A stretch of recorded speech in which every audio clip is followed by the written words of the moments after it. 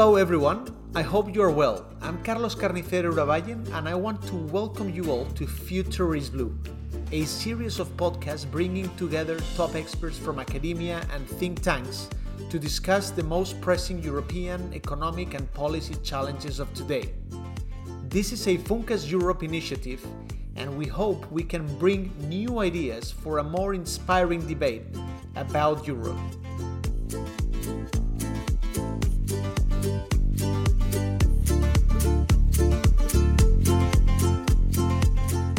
In this new episode, we will cover the reform of EU fiscal rules, a very sensitive issue touching very deeply on member states' sovereignty.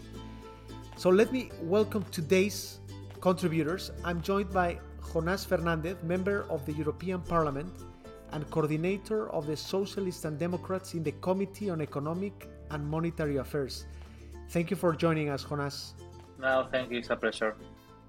All right, and Jonás is joining us from Strasbourg, and I'm talking to you from Madrid, from Brussels, and now we're traveling to Madrid, where Raimon Torres, Funcas Europe Director, is joining us. Hello, Raimon. Hello.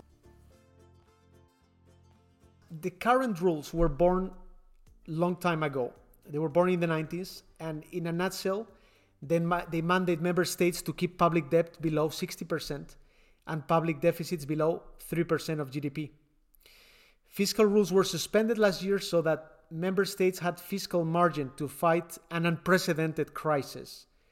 But now everyone seems to agree that we need a new framework. So, Jonás, is everyone on board with the idea of renegotiating fiscal rules, or there's some resistance? What's your view from the European Parliament?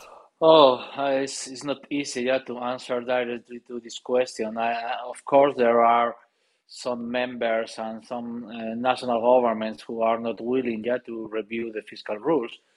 But I do believe that it's completely impossible to coming back to the current fiscal rules in the next spring.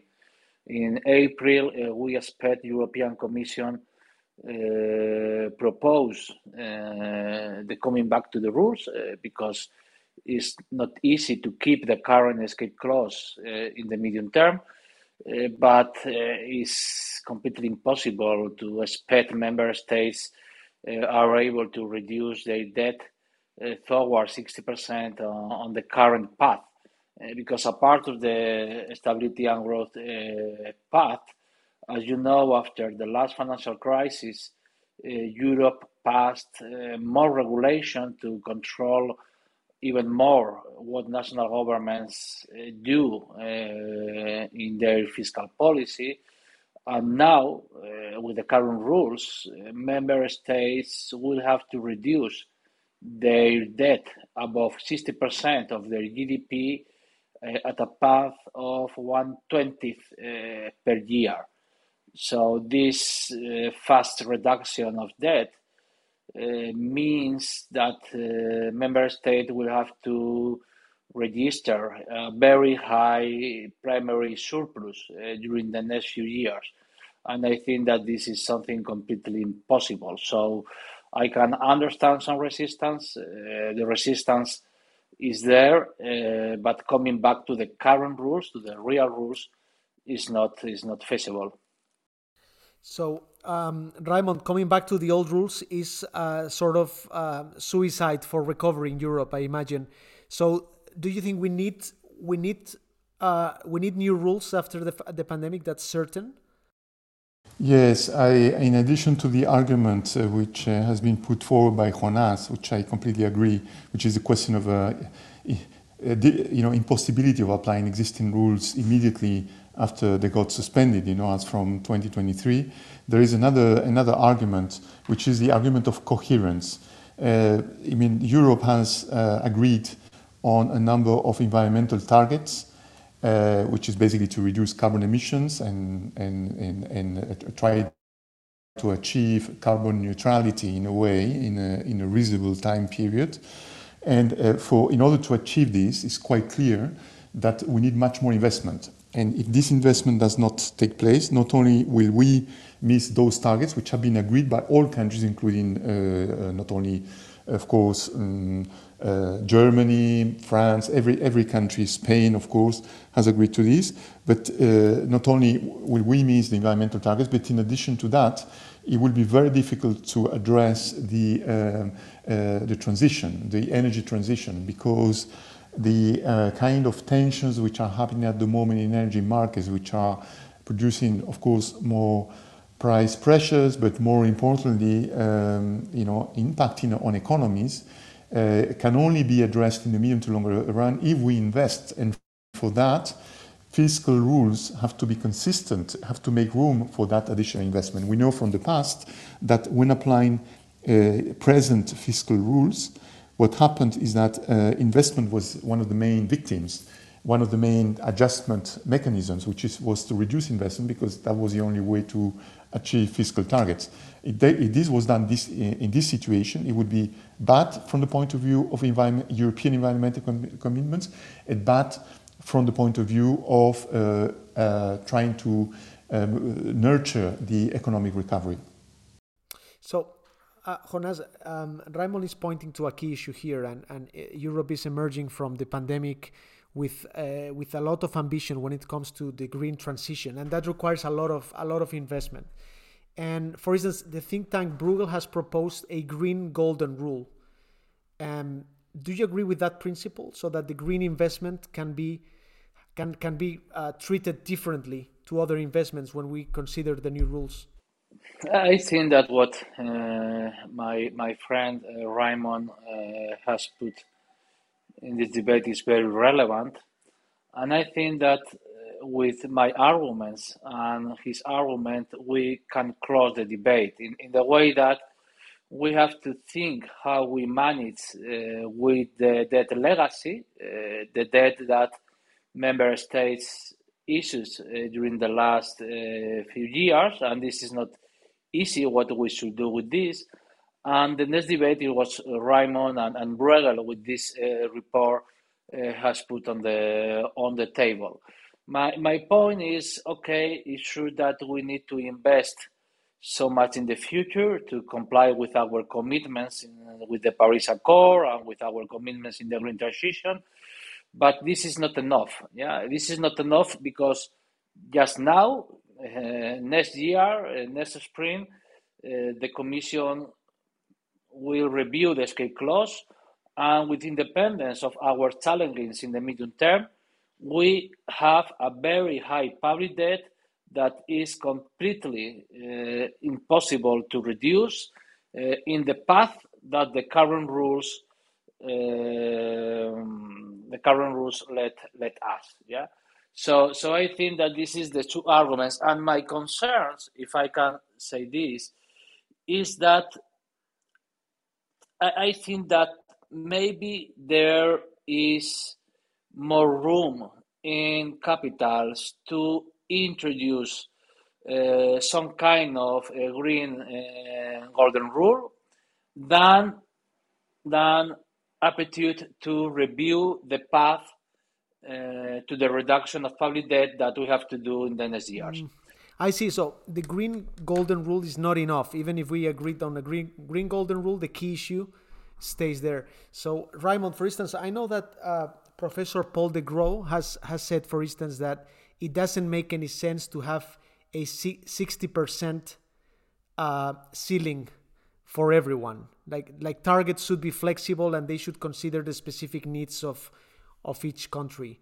Do you agree with that principle, or are those the kinds of ideas that we should incorporate in the new rules? I agree with Paul de Grau that the threshold of 60% is not grounded on economic basis, neither on common sense nor on actual experience. For example, we have countries that have more than 60% public debt, but that public debt is utilized in order to promote the economic potential of countries, and as such it is a useful debt. And so it really depends on what you do with public debt. This is something which has been actually highlighted by IMF research. So what matters is what you do with public debt rather than public debt itself. So the threshold of 60% is not grounded on solid evidence. That said, I think it's important to keep fiscal discipline, because otherwise, if only for political reasons there would be no agreement in Europe, to any reform of fiscal rules. And so there has to be some sort of fiscal kind of reference. And what matters is to have a reference that makes sense and which is feasible now in the short term. So my suggestion, given the many different political perspectives, would be to keep something very simple, which is for those countries that have not recovered the economic situation that prevailed before the crisis, they should be allowed still to fill in this gap, this output gap, with fiscal inputs. So it's important to take that into account, because otherwise, and that's the second argument, if you try to apply the existing rules too abruptly, what will happen is that you will force recessions in countries, and therefore the fiscal situation will eventually even get worse. So actually it would be counterproductive even from the point of view of fiscal objectives themselves. In addition, in some other countries, because they may not do that, in fact, those fiscal rules will simply not be applied. So if only for reasons of realism, practicality, and for fiscal objectives themselves, it's important to have a fiscal adjustment mechanism which is applicable given the present post-pandemic situation. What's at stake here as well is the credibility of the European Commission, because for some member states, the Commission has lacked credibility because enforcement of the current rules has been very, very weak, to say the least. So do you think that the Commission can recover some credibility here with new rules that are really respected by everyone?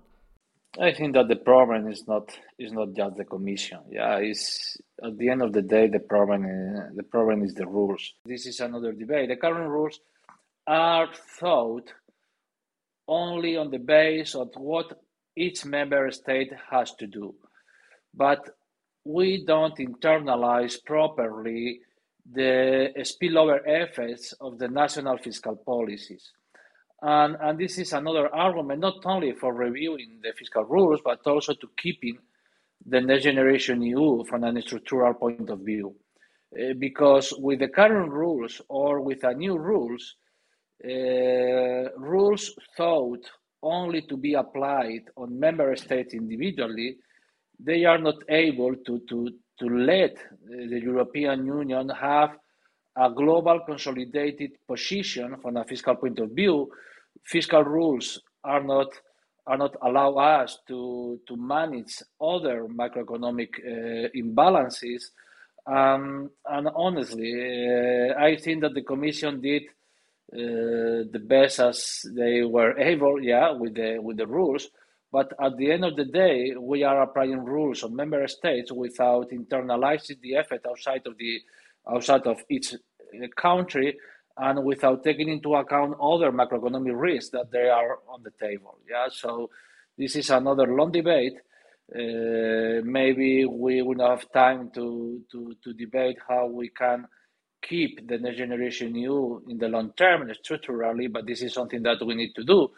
But it's true that if there is appetite to keep Next Generation EU, national fiscal rules can be different, because the room for maneuver will be different, because we will have a European support in future crises. I think that what matters is the rules themselves. The Commission is there to, in a way, implement the rules or guide the countries through the rules. It cannot change the rules. So the top priority is to have rules that at least are adjusted in the short term. In the longer term, maybe more time is needed for countries to find political space, to find a new agreement. But at least in the short term, in other words, until the countries are fully recovered from the pandemic, and there's still a long way to go, because it's not just recovering the pre-pandemic level of output, you also need to recover in a way the growth trajectory which prevailed before the crisis. So I think there's a long way to go. So the most important is, with that said, I think the Commission itself, it's important that it focuses more on the kind of it provides more of a qualitative assessment and a qualitative guidance to countries, rather than having a fixation on quantitative rules. In other words, the processes, the extent to which a judgment on the extent to which countries are using fiscal space in order to promote long-term potential. This is much more important, and the extent to which countries are doing reforms in general. This is much more important than any quantitative guidance, any quantitative follow-up of any of the rules that will be agreed. So I think a shift in the job or the position of the European Commission is extremely important as well. One last question, Jonas, because I imagine next year, I imagine member states like the Netherlands saying, okay, we agreed on Next Generation. It was remarkable how much we achieved and how much we were not orthodox as we normally are. And this time we deserve some fiscal consolidation. So because on our side we were flexible with Next Generation, now we expect others to really take fiscal consideration very seriously. So do you see a risk of hardliners coming back on the table with this kind of demands, and that this may jeopardize recovery? I think that we were very orthodox,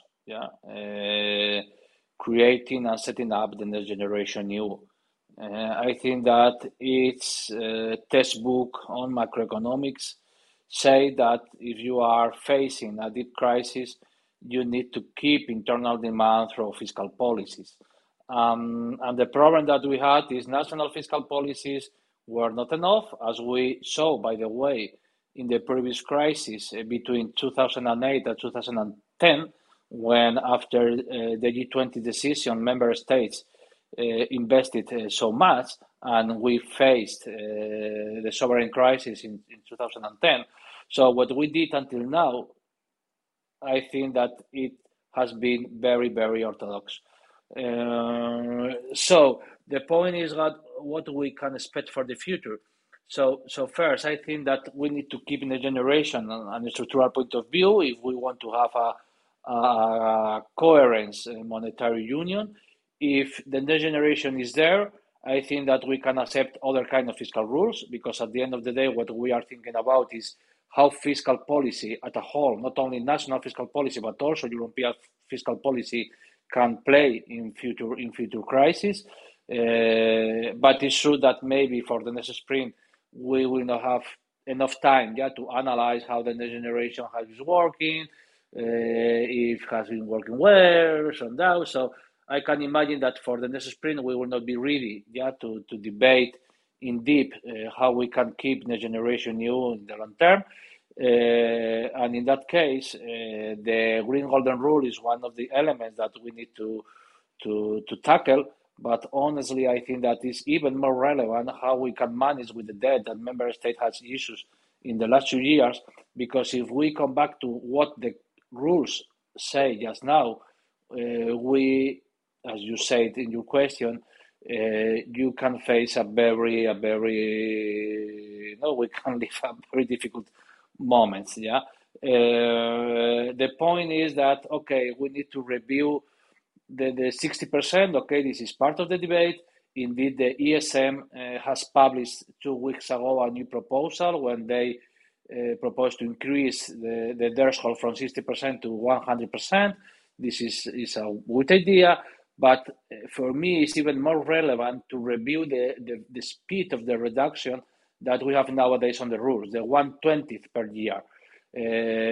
Because, and there is another argument for this, because the revision of this number, the revision of this path of the reduction of public debt that we have on the rules, can be changed by ordinary procedure, by legislative ordinary procedure, taking the decision by majority in Parliament and Congress and Council. The problem to review the threshold from 60% to 100%, or other number, is that we need to review the path.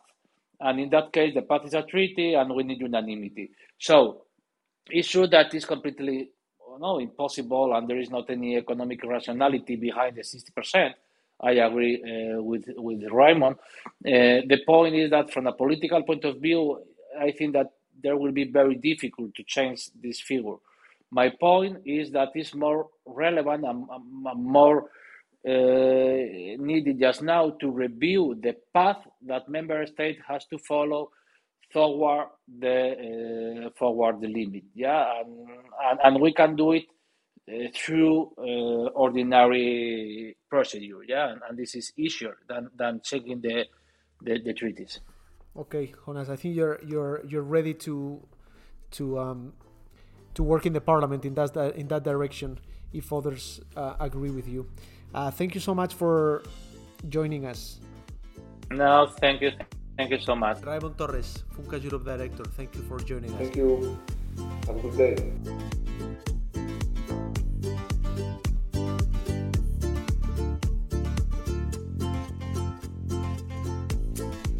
Thank you all for joining. This was all for now. We will come back soon with more exciting speakers on Europe's economic and policy-related key debates. Future is Blue is a Funcas Europe initiative.